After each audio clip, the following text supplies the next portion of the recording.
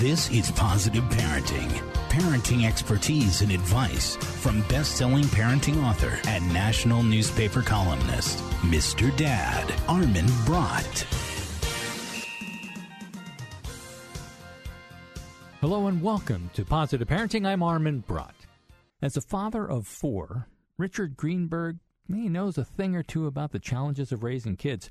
After 30 years of family trials and triumphs, he's written an uncompromising, entertaining, and sympathetic book for parents who are in search of a peaceful home. The new book's called Raising Children That Other People Like to Be Around, 5 Common Sense Musts from a Father's Point of View. And Greenberg is pretty frank. Here's what he says. I don't like poorly behaved children, and I believe that their behavior is the responsibility of their parents. Greenberg believes that mothers and fathers can discipline their children. At the same time, though, they can help them thrive as calm and respectful and independent young citizens. Here's another quote. Rules are the arms in which your children can embrace themselves. It's an interesting thought, isn't it? Greenberg's philosophy about raising kids and raising parents, for that matter, can be summed up with 5 letters, S-M-A-R-T. S is set an example, then make the rules, apply the rules, respect yourself, and finally, teach in all things. The overall goal here is to get us, as parents, to start tapping into that real deep reserve of common sense that we already have. We just maybe haven't seen it for a while. We'll start our conversation with Richard Greenberg about smart parenting and a lot of other things right after this. More with Mr. Dad, Armin Brott, after this, from the MrDad.com radio network.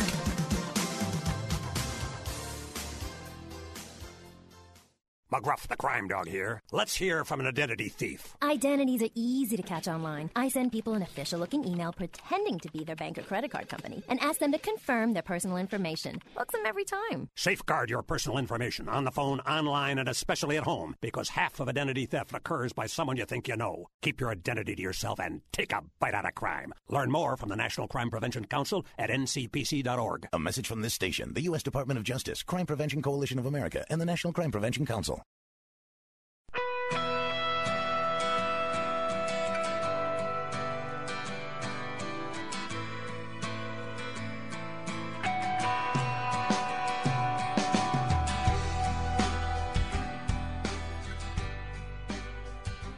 Welcome back to Positive Parenting. I'm Armin Brott, and my guest for this part of today's show is Richard Greenberg, who is the author of Raising Children That Other People Like to Be Around, 5 Common Sense Musts from a Father's Point of View. Richard, thanks for joining us. My pleasure, Armin. Happy to be here. You know, I thought it was something very interesting. You and I were just chatting a little bit before we went on the air, and you mentioned one of the things that makes this book different, which is always nice, is that it's not a book about disciplining your kids, it's about disciplining yourself. Talk about that a little bit. Well, you know, I think that whenever my wife and I observed children who were not behaving well, we often noted that, you know, they were just being kids, and that it was really up to their parents to have enough confidence to guide them toward behaving properly. So one of the things I did when I put the book together was I tried to instill in the book a system that a parent could follow in order to gain the confidence that I feel that they need to be able to be the leader in their family and with their children.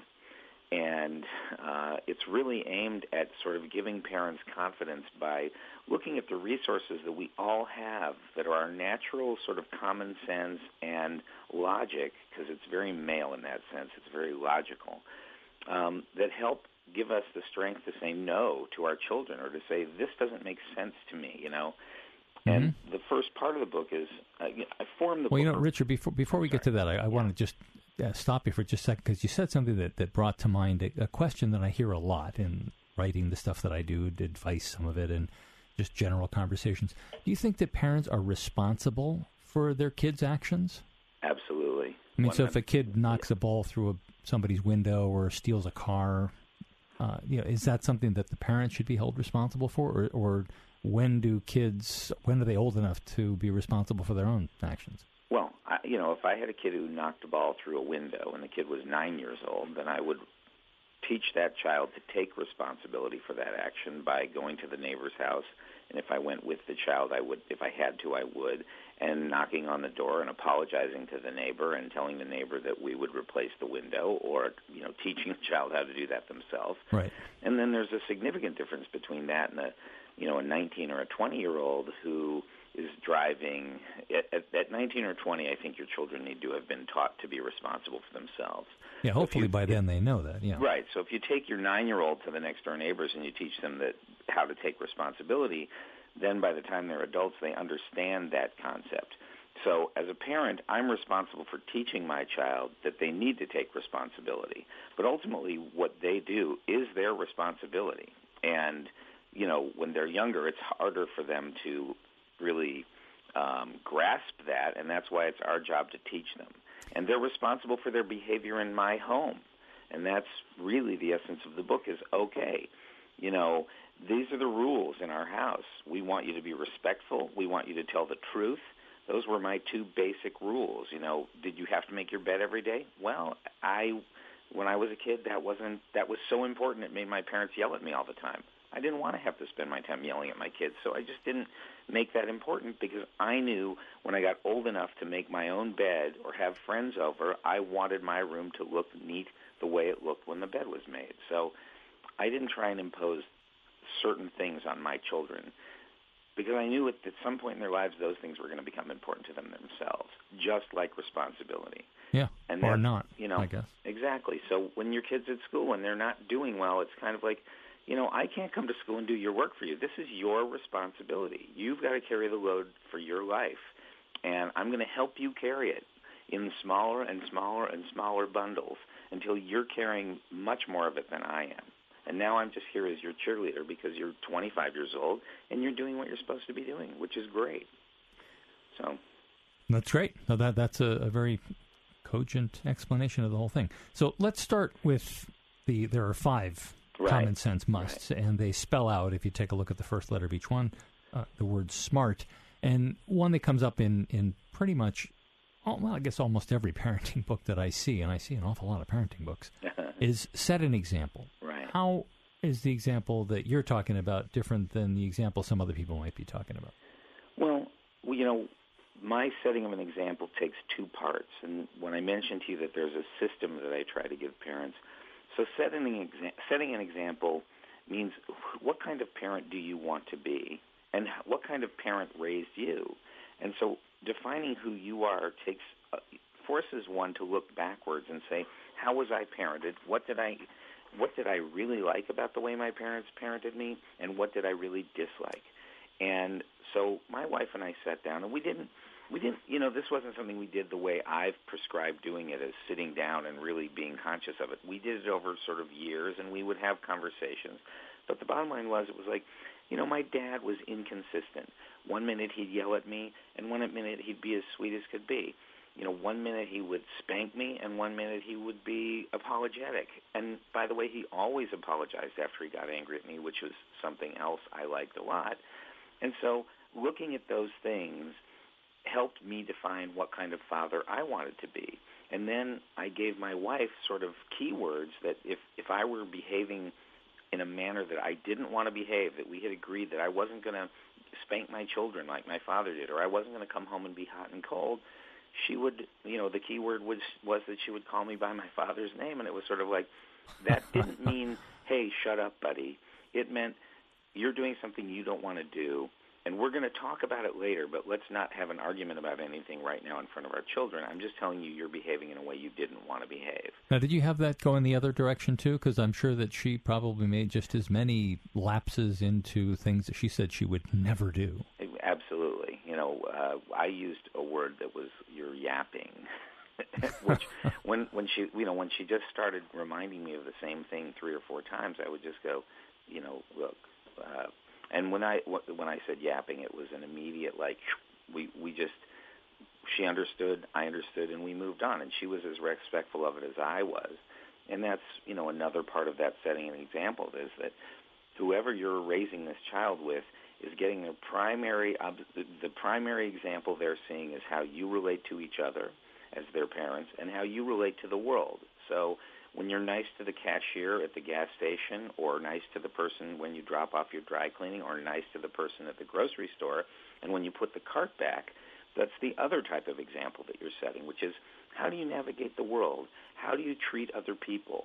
What is the importance of humility and gratitude? And those things are much easier to demonstrate than they are to talk about. You need to be grateful. That just doesn't work. How do you teach a child? Then there's a lot of stuff that's going on that parents aren't really even aware. I think that what you made is a great point about the way that you treat somebody at the gas station. I mean, people will try to instill lessons in their children about all sorts of different things, and then they'll treat a cashier or a waitress like she's an idiot. Exactly. Or they'll mutter things, or they'll throw garbage out the window of their car, or whatever it is, which, as you would, I'm sure, agree, basically sets an example that overrides anything that might have been said. Exactly. It's that old do as I say, not as I do. That just is pointless and useless, And look, all of us have flaws, but the point is to try and keep in mind that you've got a little recording device sitting in the car with you, and everything that you're doing is being observed, and in many cases just totally taken inside as this is how a grown-up behaves. And I think that, you hit it. It's the day-to-day stuff. You can preach and preach and preach, but it doesn't matter if that's not the way you live it. So that's what the setting an example is about. It's really about how to demonstrate to them that you know how to navigate your life, and you're happy with the way you're navigating your life, because ultimately they want to emulate that. And that part of leadership is a part where we observe that children, parents aren't doing that. They're leaving the leadership of their children to someone else, either the school teacher, or they let them run wild. And it's kind of like, wait a second, you have the qualifications. You know how to make a decision that is when your child should go to bed. And you need to make that decision. It's a job, it's an obligation, and it's a responsibility. And by the way, your kid will love you more if you do that. Right. Richard, we're coming up on a break really soon, but I just do want to ask you, is this something that you actually talk about, overtly talk about? I want you to pay attention to what I'm doing. Or are you just doing it and then expecting that they're going to absorb that by osmosis? I'm doing it and expecting that they're going to absorb it by osmosis. Osmosis being the perfect word, Armin. Perfect. Well, I like to do the perfect word, Talking with Richard Greenberg, the author of Raising Children That Other People Like to Be Around, 5 Common Sense Must from a Father's Point of View. We're going to take a quick break. When we come back, we'll continue talking with Richard, and we'll get into some of the other common sense must. I'm Armin Brott, and you're listening to Positive Parenting.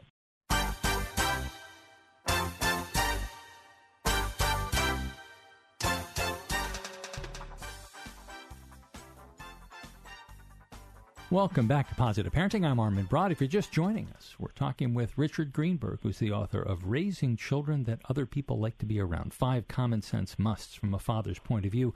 We were talking about setting an example, which I think is, you could just do the entire book on setting an example. But let's talk about some of the other letters of the acronym SMART. Make the rules. Make the rules. You just said the whole book could be about setting an example, and I think it is the base of everything. Because when you sit down to make the rules, you look at the example you decided you want to set.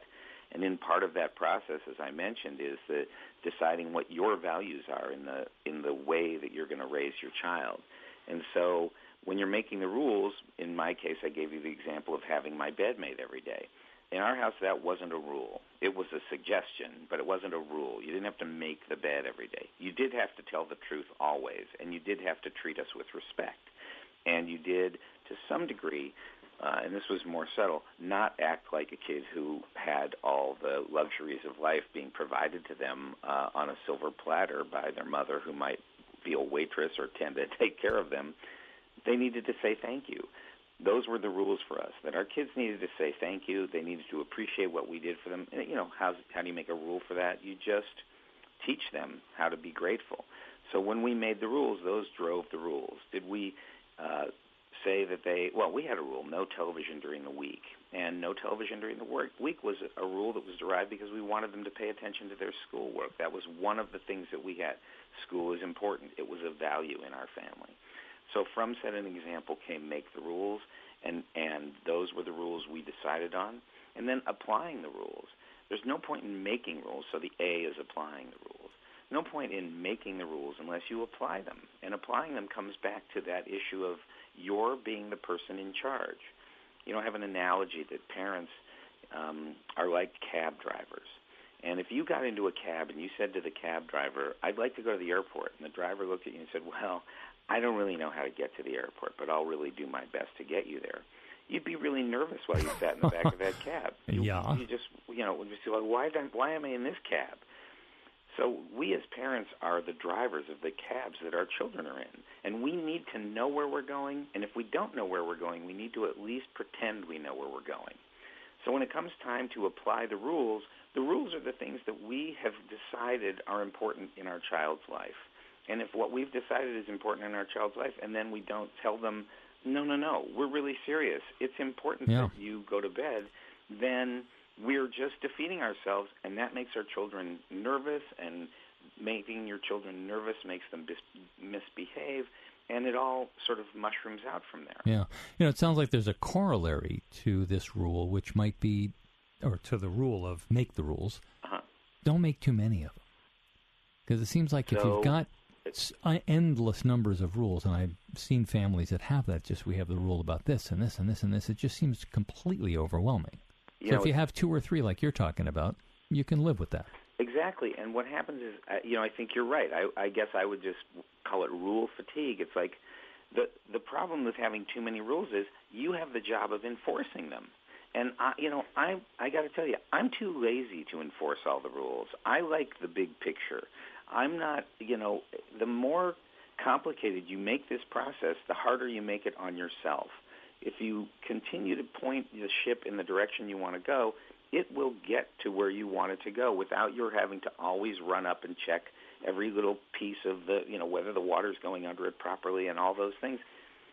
You're 100% right. Too many rules is hard to enforce, and when you have too many rules that you can't enforce, you don't look like you know what you're doing. You're back to being the cab driver who's turning around to see if your seatbelt's on, who's worried about whether the windows are up all the way, who's telling you that the left front tire needed to be repaired, and all of a sudden that ride in the back of the cab becomes this very complicated thing instead of you just guiding the cab in the direction you want to go. So is there a conversation that you have with the kids so they know, I'm guessing you probably have told them directly, that there are these rules in the family, but different situations are going to come up that maybe would require a rule. So what do you call that? A lot of rules are sort of courtesy-based, and there's a thing I say in the book about a time that one of my sons gave me a little lip about the fact that we had some friends coming over, and I said, they're coming over, their daughter is about your age, I would like you to be nice to her. So is that a rule? I would like you to be nice to this visiting little girl. And he said, well, those people are your friends, they're not my friends. And so I took him away from his group of 12-year-old buddies, and I said, if what's important to me isn't important to you, then what's important to you isn't going to be important to me. And right now, you need me a lot more than I need you. You need me to drive you to your Little League practice. You need me to go help you take care of your science project. So I think you should help me out here. And he just said, okay, let's go say hello to our friends. It was like, I think when you make a rule or you have a rule, I think it's really important to explain to your child why you have that rule and what it's about, because it gives them, first, you're respecting them. You're telling them that they're important enough to have an explanation. And the next thing that's happening is they can internalize your logic and understand, oh, I'm doing this because it's safer for me. And so we pretty much, there was a rule that was based on California state law. If you're 16 years old and you have your driver's license, you can't drive another kid in the car until, you're 17. And our daughter was 16 a couple of years ago, and a boy in her class got his license, and he called her and said, come on, let's go get some ice cream. And she said, no, I can't go with you. My parents won't let me go. And he said, why not? And she said, well, aside from the fact that it's against the law, it's not safe. So she understood both factors. Mm-hmm. And then she pulled out the trump card. That's very sophisticated. Well, this is the best part because she's female. She said, but you could bring me some ice cream. So, he brought her ice cream, and she had a friend with her, and she said to her friend, why did you ride in the car with Jordan? And her friend said, well, because I wanted to. And she said, well, didn't your mom tell you couldn't? And she said, my mom doesn't love me as much as your mom loves you. Ooh. That's pretty amazing for 16-year-olds to be communicating on that level and understanding the importance of having someone watching your back. And the older your kids get, the more you're watching their back and the less you're, clearing a pathway in front of them. So yeah, Richard, I want to make sure that we get to a couple more of these things. We're almost through the list, but there's R of SMART, S-M-A-R-T, respect yourself and teach in all things. Right. So talk a little bit about those. The respect yourself part, I think, is interesting. Well, it's crucial. When I see a parent who lets their child talk back to them or says shut up to them, I get incredibly uncomfortable. And I think that comes back to the cab driver, because I'm in that cab and that kid is totally in control. And the fact is that if you have a 5-year-old or a 12-year-old in your cab and they're telling you how to drive, then that cab's going to just run off the road. And we need to respect ourselves enough to understand that my life experience that I had before I had you enter my life, my world, is of value. And that value deserves your respect. And, you can't demand respect, but that's why the book has in it a system to help define what are your values so that you have some understanding of what you're bringing to the game when you're raising your kid. And it's kind of like a martial art. You do martial arts not because you use them every day, but because if there's an extreme circumstance, you want to remain calm and you want to know what you have to do to defend yourself. Well, with parenting, if you sit down and you examine your values and you think about what your biggest picture items are, then when little stuff comes at you, you know exactly what to do about it, and you don't panic, and you don't cede responsibility to your children, and you don't run away from your responsibility to say, this is wrong, I need you to do X. And T, which is teach in all things, is just the result of having noticed, as we've already discussed, that everything you do is teaching a lesson. And even the most subtle ways. And sometimes you have to sit down and try and figure out, what's the lesson I'm teaching here? When my kid comes home from school and says they want to quit the team, what lesson am I teaching if I allow them to quit the team? What lesson am I teaching if I don't allow them to quit the team? Right. What is the big message that's being transmitted? Well, also the way that you're teaching as well, without turning everything into an object lesson that's painfully obvious, but subtly getting the messages across is far better than constantly sitting them down and saying, this is how you do it. Well, and I was a kid who my parents sat down a lot to try and sort of explain things to me, and I just had to look backwards and say, how did I learn things? What really sunk in for me? And that's what came out in this book, was what really sunk in was the things that I learned from them behaviorally and emotionally. And so those are the things I tried to apply to my kids. And as we discussed, I tried to keep it as simple as possible in our house. And that's like drama. You can just get right past drama, as far as saying, look, what do you really care about? Is this person being nice to you? Yep. Are these people nice? Because if they're not, that's not in our family value. And we came down to, this is not how our family does things. This may be how the world does it, but in our family, you don't get a car when you're 16 years old. Those other people might do that, but there are plenty of people who don't, and we're a family that doesn't do that.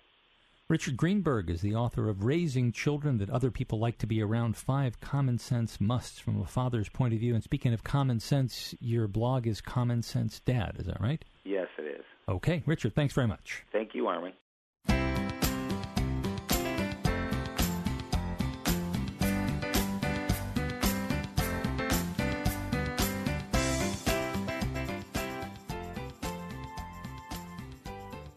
Welcome back to Positive Parenting. I'm Armin Brott, and it's time for another Parents at Play column. And I've got Sam Fuse on the line, and she's going to tell us a little bit about something that I wish that I were more up on these kinds of things about video games. But your family is. I remember being in your house for an evening a couple of years ago and seeing your husband and your son playing games that were just unbelievable. And so Talk to us about video games. Yeah, my husband is a huge gamer. I married into geek, and not being one myself, I don't always know what's going on. And he speaks gamer to me at points, and I'm just like, yeah, that's fantastic, sweetie. But my son and my husband do need to have their bonding time, and now that he's getting a little older, they can play some child-friendly games. And if you have a second controller, that's fantastic. If you don't, go get one. And you can play some of these games, though, by handing the controller back and forth, right? You can, but it doesn't give you the same interaction level. Yeah. And you spend a lot of time waiting for the other person, which is fine if you have a very small child. You can give them like a dead controller, which my husband used to do when my son was very small, because they think they're doing everything and they're not doing a thing. But, once they hit 4 or 5, they're like, this is not doing anything. I want to make my guy jump. So buying a second controller, they're not that expensive. And if price is like a serious issue, you can always grab one off of eBay or something like that. Yeah. Second controller, big deal. So invest. If you're a gamer and you have a child, you're going to want the second controller. You're going to want to spend the time with your child, and a lot of people do bond over that. Now, I'm not recommending plugging your child in all day. I'm not recommending going out and buying Grand Theft Auto and playing it with your 6-year-old. Use your brain and also use the guidelines that are posted directly on the games. If you are still confused, you can ask somebody in the store to help you choose an age-appropriate game, or you can go to the website and it will further assist you. But the ones we're discussing today are all appropriate for parents to play with their children. Okay. So tell us about some of those. The first one was Rayman Legends. Yeah, Rayman is kind of a demented-looking rabbit. And Rayman Legends is a follow-up to Rayman Origins. And the rabbit-type thing looks a little bit strange, but he's not a mean rabbit or anything like that, and he's not a scary-looking rabbit. It's a 2D game, and the characters are able to hop back and forth and from area to area, and it's very easy to play with other children. It's an easy-to-play but sort of intricate and hard to master game, not just for the child but for the parent as well. So it's not a game you're going to spend money on, put in your system, and be done with in a day. This is something you guys are going to be able to play for a while and really spend some time with together and learn as you go from level to level. And you have to play together. You have to work together if the two of you want to progress to the next level. Okay. That sounds fun. It's also kind of funny because at the end of the levels, Rayman dances. So take the edge off of all that violence, I suppose. Yeah. Well, there's no violence. There's no violence. It's not a violent slasher game. It's a silly, funny game. More family oriented. Yeah. Definitely. Yeah, I would never recommend any parent play a violent video game with their child. Okay. The next one is there's like zero crazy going on in this next one. It's Hot Wheels World's Best Driver. You can get it on pretty much any game system that you have. And basically you start off by selecting a car, selecting a team, and you and your child can each customize a car. You can actually feel some of the differences in the way the car is handled depending on what model that you've chosen. And if you are in multiplayer mode, you can take turns with the controller, which will seriously frustrate your children at some points. If you have a child that's very impatient or that just doesn't want to wait, you're going to have a hard time with that particular aspect of the game. But the rest of it is a really easy and fun game, and it also kind of works with your hand-eye coordination, which is good for pretty much everybody. Oh yeah, that's one of the best things about the games that I do play with my daughter or anything on Xbox or Wii, that you really do have to work on these things, and there's a reason why a lot of the military, the various branches of the military, use video games to train soldiers, because it's that hand-eye coordination that becomes very, very valuable later on. Yeah. I apparently am lacking hand-eye coordination because I like to drive into walls a lot. It's my favorite. With your real car? Well, I try not to do it with my real car. I'm a pretty decent driver when, I have my license with me. It's when they give me that controller that I get a little lost. So what about the turbo game? Yeah, Turbo's great. That was the next one I was just going to point out to you. Again, great game for young children. No violence, absolutely no violence involved. And it's based on characters from the movie Turbo. It's a stunt-based game. Think of like skateboarding games or the X games. Some of the levels involve like Turbo. Turbo's a little snail that doesn't want to go slow. He wants to go fast. So Turbo wants to get through everything as quickly as he can, and he doesn't like people who aren't moving quickly, and he wants to be basically a race car driver. So some of the things Turbo needs to do in one level, for example, was he was in a beauty parlor, and he needed to go up these big chairs and jump over the nail polish bottles. And this all sounds very simple, but if you're not in the exact right position, he's just going to keep flipping backward, and he gets knocked over, and he can't reach the next level, and he can't level up and things like that. So it does take skill and practice, but it's a very easy game. It's a funny game. The characters sound just like they do in the movie, and the kids will really enjoy it because, you know, Turbo's a movie that just recently came out, and it's adorable. So you can read some more reviews of video games, family video games, at parentsatplay.com, and you can read all sorts of reviews of lots and lots of other things, too. For Samantha Fuse, I'm Armin Brott.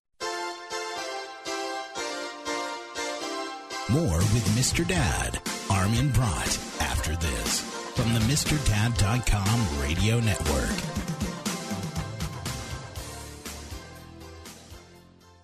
I'm the only one in school that can tie his own shoes. Most kids make fun of me because I still believe in the tooth fairy. A third of the kids in my 8th grade class drink alcohol regularly. Over 99% of my class has been offered illegal drugs. Half of my college classmates binge drink, abuse drugs, or do both. But the frequent dinners I had with my family have helped make sure I'm not one of them. Learn more about the National Center on Addiction and Substance Abuse at Columbia University's Family Day at CasaFamilyDay.org. Dinner makes a difference.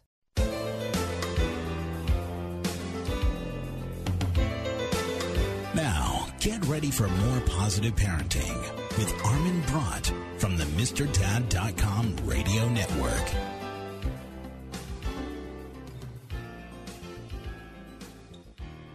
Hello and welcome back to the second part of today's Positive Parenting for Military Families show on AFN. I'm Armin Brott. Those of you who have been listening to the show for a while know, of course, that I've got 3 daughters. I talk about them all the time, and so anything having to do with girls is especially interesting for me. So you can probably imagine how intrigued I was when I read the following passage, which is written by Tim Jordan, who's going to be our guest in today's show. There's been a tremendous amount of attention paid to the rising levels of depression, anxiety, cutting, and relationship aggression in girls over the past 50 years. But what if these issues aren't the real problem? What if adolescent girls don't have poor self-esteem? What if we've got it all wrong? What if we have missed the forest for the trees? Again, those are the words of Tim Jordan, who's got more than 30 years of working with girls. Tim's going to shine a light on what's really going on with girls as they undergo their normal transformation from girl to woman during adolescence. Tim's going to tell us about what goes on in some of the retreats and camps that he runs for girls, and he's going to help us to become aware of the needs girls have in areas like emotions, friendship struggles, self-quieting, finding their passions, body image, and stress.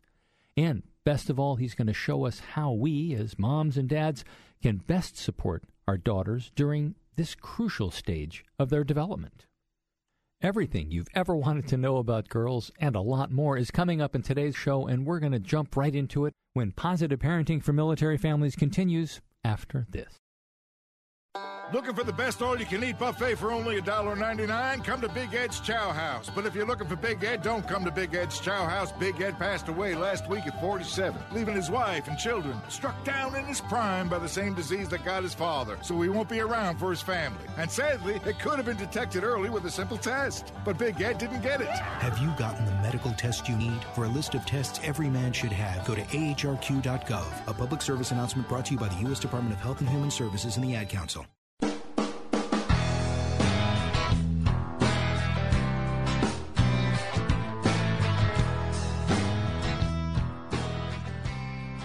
Welcome back to Positive Parenting. I'm Armin Brott, and my guest for this part of today's show is Dr. Tim Jordan, who's the author of Sleeping Beauties, Awakened Women, Guiding the Transformation of Adolescent Girls. Tim, thanks for joining us. You're welcome. It's a mouthful, isn't it? It certainly is. I want to start off with something that I read as part of the introduction, but I want to read again because I really think it's so important to setting the stage for our whole discussion. There has been a tremendous amount of attention paid to the rising levels of depression, anxiety, cutting, and relationship aggression in girls over the past 50 years. But what if these issues aren't the real problem? What if adolescent girls don't have poor self-esteem? What if we've got it all wrong? What if we have missed the forest for the trees? That is really intriguing. Talk a little bit about that. Well, I just ran a retreat for some high school girls, and I've run camps for middle school and high school girls.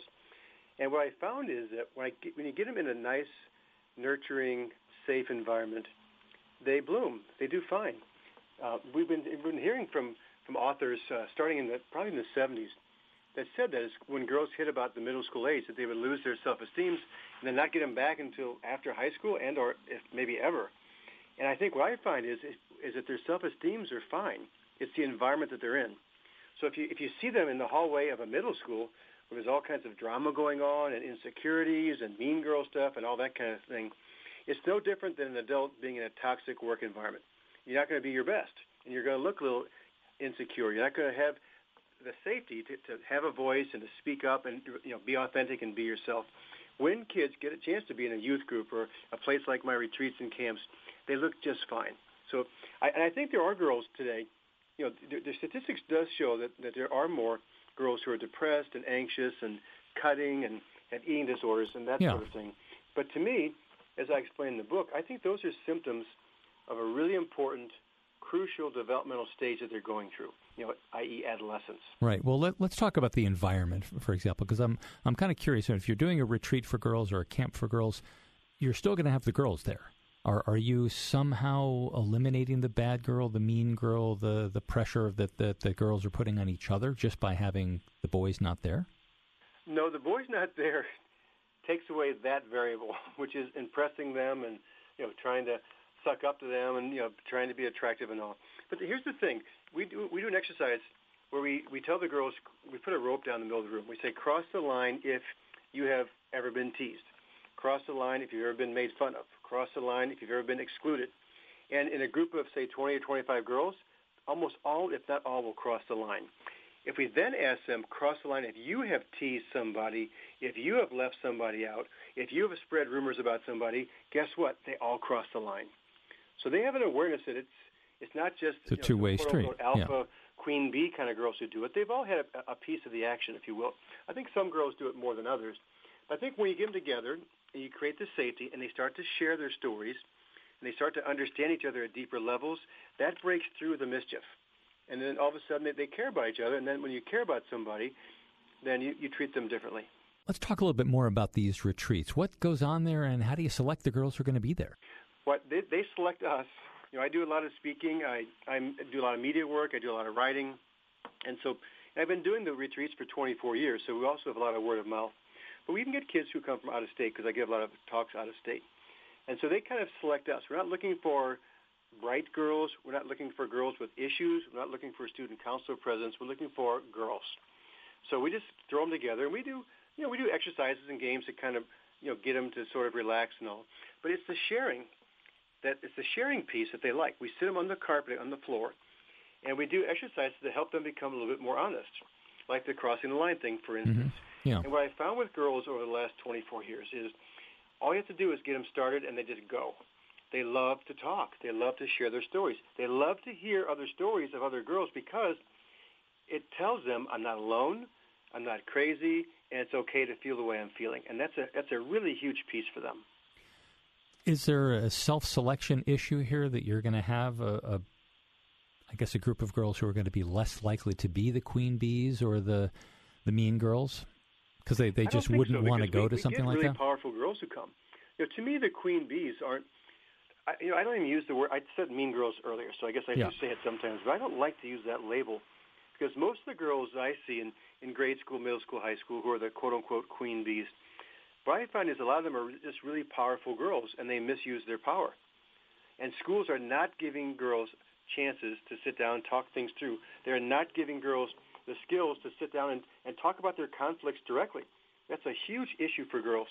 Mm-hmm. It's having the courage, if someone says something you don't like or you hear that someone's talking about you, what we would want them to do is to go to that person directly and say, hey, I don't appreciate the way you're treating me, to work it out and move on.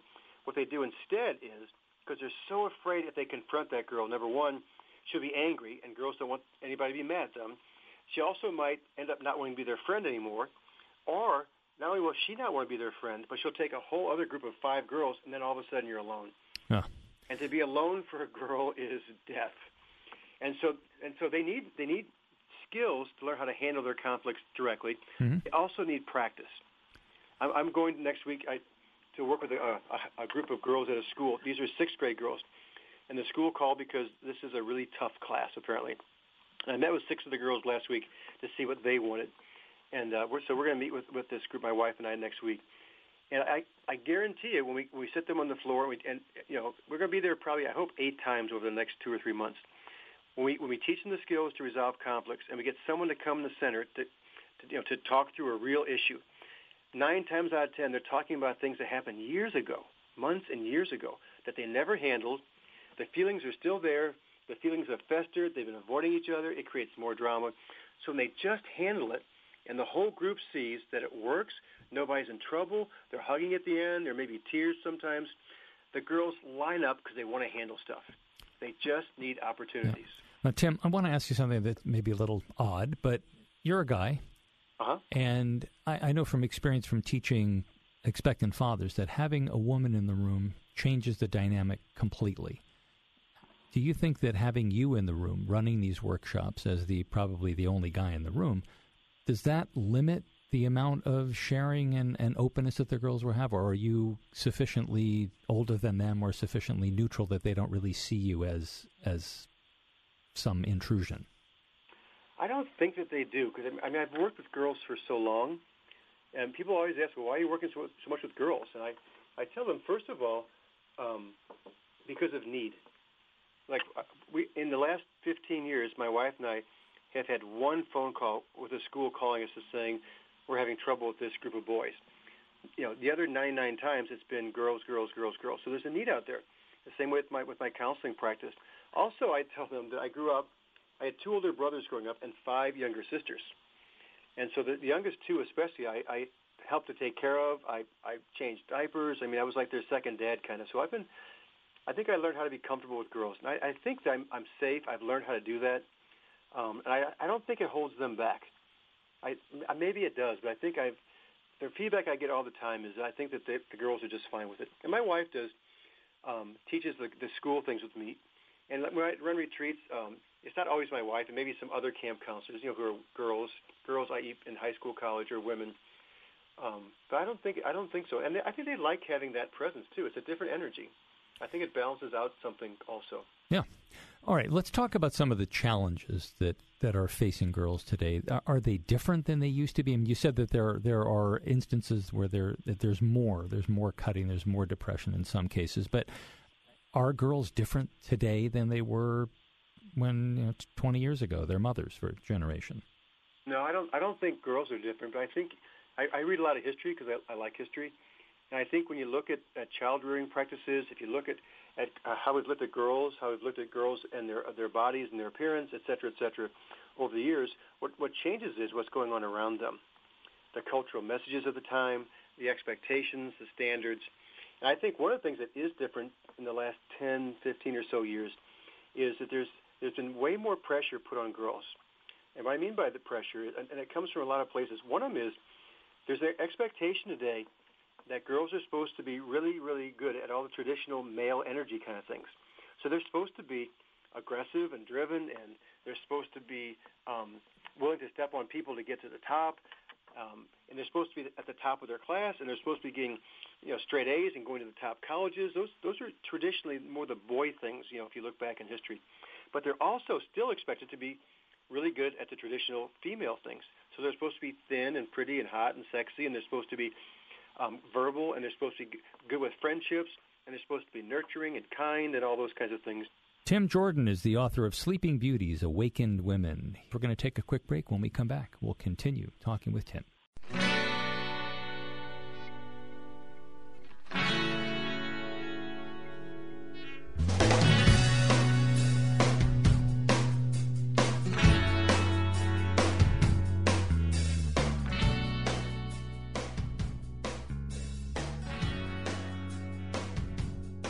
Welcome back to Positive Parenting. If you're just joining us, we're talking with Tim Jordan, who's the author of Sleeping Beauties, Awakened Women, Guiding the Transformation of Adolescent Girls.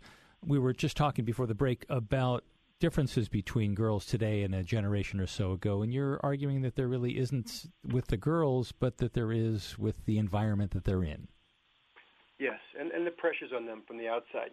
The pressures to be good at traditional boy things, the pressures to be good at traditional girl things, to be good girls. There's a ton of mixed messages out there about girls, plus all the sexualization messages and growing up early, their bodies change earlier, they go through puberty earlier. There's a whole that stuff is different.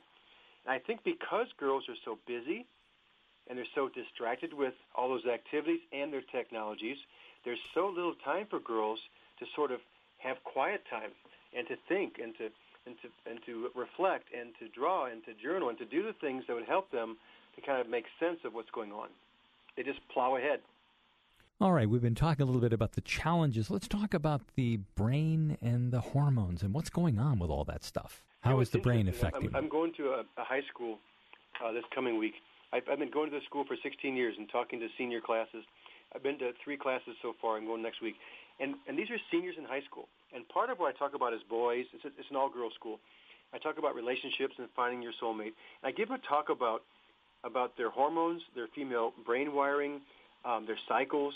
And what's fascinating is these are 18-year-old young women, and they've never heard this stuff before. I don't know what they're teaching these girls in their health classes in 5th, 6th, 8th, whatever grade, but they sit there with open mouths. And all I'm talking about is how girls are wired to connect, girls are wired to communicate, girls are wired to have emotional sensitivity. I talk about the impact of estrogen and when they start going through puberty and what that does. I talk about the influence of their hormones in the 4 weeks of their cycle. Girls need that kind of information to understand what's going on in their bodies. Well, doesn't that seem a little bit odd to them coming from a guy? I mean, even though you are a pediatrician, it's still kind of personal. I'm a pediatrician. My subspecialty is developmental and behavioral pediatrics. So I function more as a counselor now, but that's my background. I'm guessing at first when I start talking about those kind of things, they might think what's going on, but they love the information. And I think I give it to them in a way that's easy to digest. They ask questions. We have lots of back and forth. They're laughing. They're going, oh my God, no wonder. They love it. They just need some information and some guidance. And you talk in the book about stories and writing and journaling. Expand on that a little bit.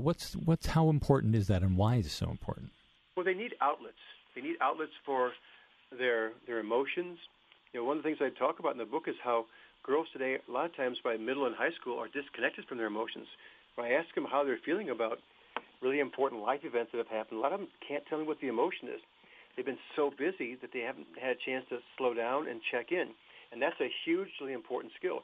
So things like journaling or drawing or playing music or writing songs or writing poetry or dancing or singing, those are things that can quiet them, slow them down, and also get them to sort of express things in healthy ways. Because if they don't, what happens is those feelings build up, the pressures build up, and then what you end up seeing is cutting and anxiety and depression and eating disorders. That, to me, is those symptoms like you talked about at the very beginning. To me, it's just emotions and pressures shoved underground, and they come back up in inappropriate ways because they're not spending enough time appropriately expressing them. And is that related to what you call in the book stinking thinking? That's part of it. Part of the girls' wiring I tell them about is that when girls feel things, girls and our women, the emotional centers in their brain light up, and then the energy of the brain goes to 2 other places. One of them is the verbal centers. So when girls and our women are feeling things, they want to talk about it. And the other place is their prefrontal cortex, and it's a part of their brain that likes to think about things and think about things and think about things. One of the biggest issues with the girls this weekend was what they called overthinking. It's the same thing. It's, I call it rumination, chewing on thoughts over and over and over again. And so they need help learning how to identify and become aware of when they're going down that path, and then have some skills to learn how to switch it. Are there differences, do you think, between mother-daughter relationship and father-daughter relationships? Really? Yes. How are they different? I think there's, if you're talking just about general closeness, no. If you're talking about the ways that moms and our dads influence and the way they connect, I think in general, yes, there are lots of differences and really fun and important ones. I think when we're talking about dads, because you're a dad, I think that things like, just playing rough, rough and tumble kind of play. The way that dads tease and kind of, poke fun and kind of prod and banter with their daughters. Those are things that kind of toughen girls up a little bit. It teaches them in a good way, though, right? Personally. Oh, I'm sorry. In a good way, right? Yeah. Oh, yeah. Yeah. I'm not saying like harsh criticism. I'm talking about fun, fun kind of teasing. But it helps girls learn to not take every little word so seriously. There is research that shows that when dads are involved in those kinds of ways with their daughters, their girls end up being more independent, more confident. They have better sense of humor. All good things. All right, so let's continue on, I guess, in some of these things. I want to get into a little bit of the practical here about what we as parents can do. And you know I'm a dad. I've got 3 daughters, so these things are top of mind for me in a lot of ways. But I agree with you. I mean, that I'm different. I treat them differently than their mother treats them. Yeah.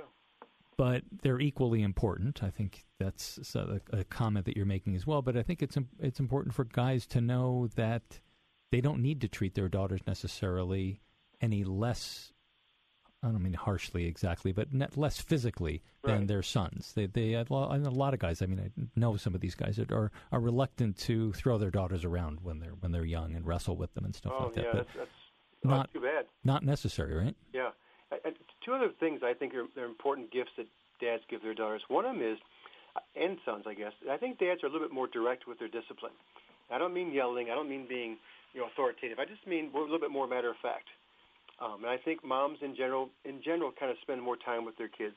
Moms have a little bit more of that nurturing kind of female energy. They can almost anticipate what their kids are thinking, right?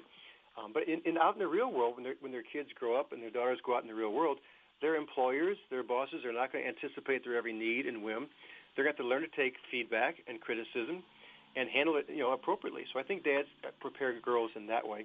And also really important is if dads can focus on their daughters' non-physical qualities. There's so much energy out in the world about that you are how you look.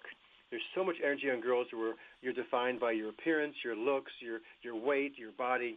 And so if dads can spend way more time, because I think in our culture it's just built in. We see little girls, we go, oh, she's so cute, oh, that outfit's so darling. Instead of focusing on things like character, values, perseverance, problem-solving kind of strategies, tenacity, resilience, integrity. Those are way more important for girls in the long run. So I think that's a great role for dads to play, to let the girls know you're way more than your looks. Well, how do you deal with a specific issue as a dad? I'm kind of curious. If you have a girl who's 10 or 11 years old and insists that she's fat when she is not even remotely close to being fat, or who at a restaurant orders a diet drink when she doesn't need to be having a diet drink, what about that? What do we do as guys? Can we say, "Oh, come on," or what's the strategy for dealing with this? And so I would say, wow, that's interesting. I don't see you as being overweight, but it sounds like you feel like you are. Why do you think that? I would act dumb. I'd act curious.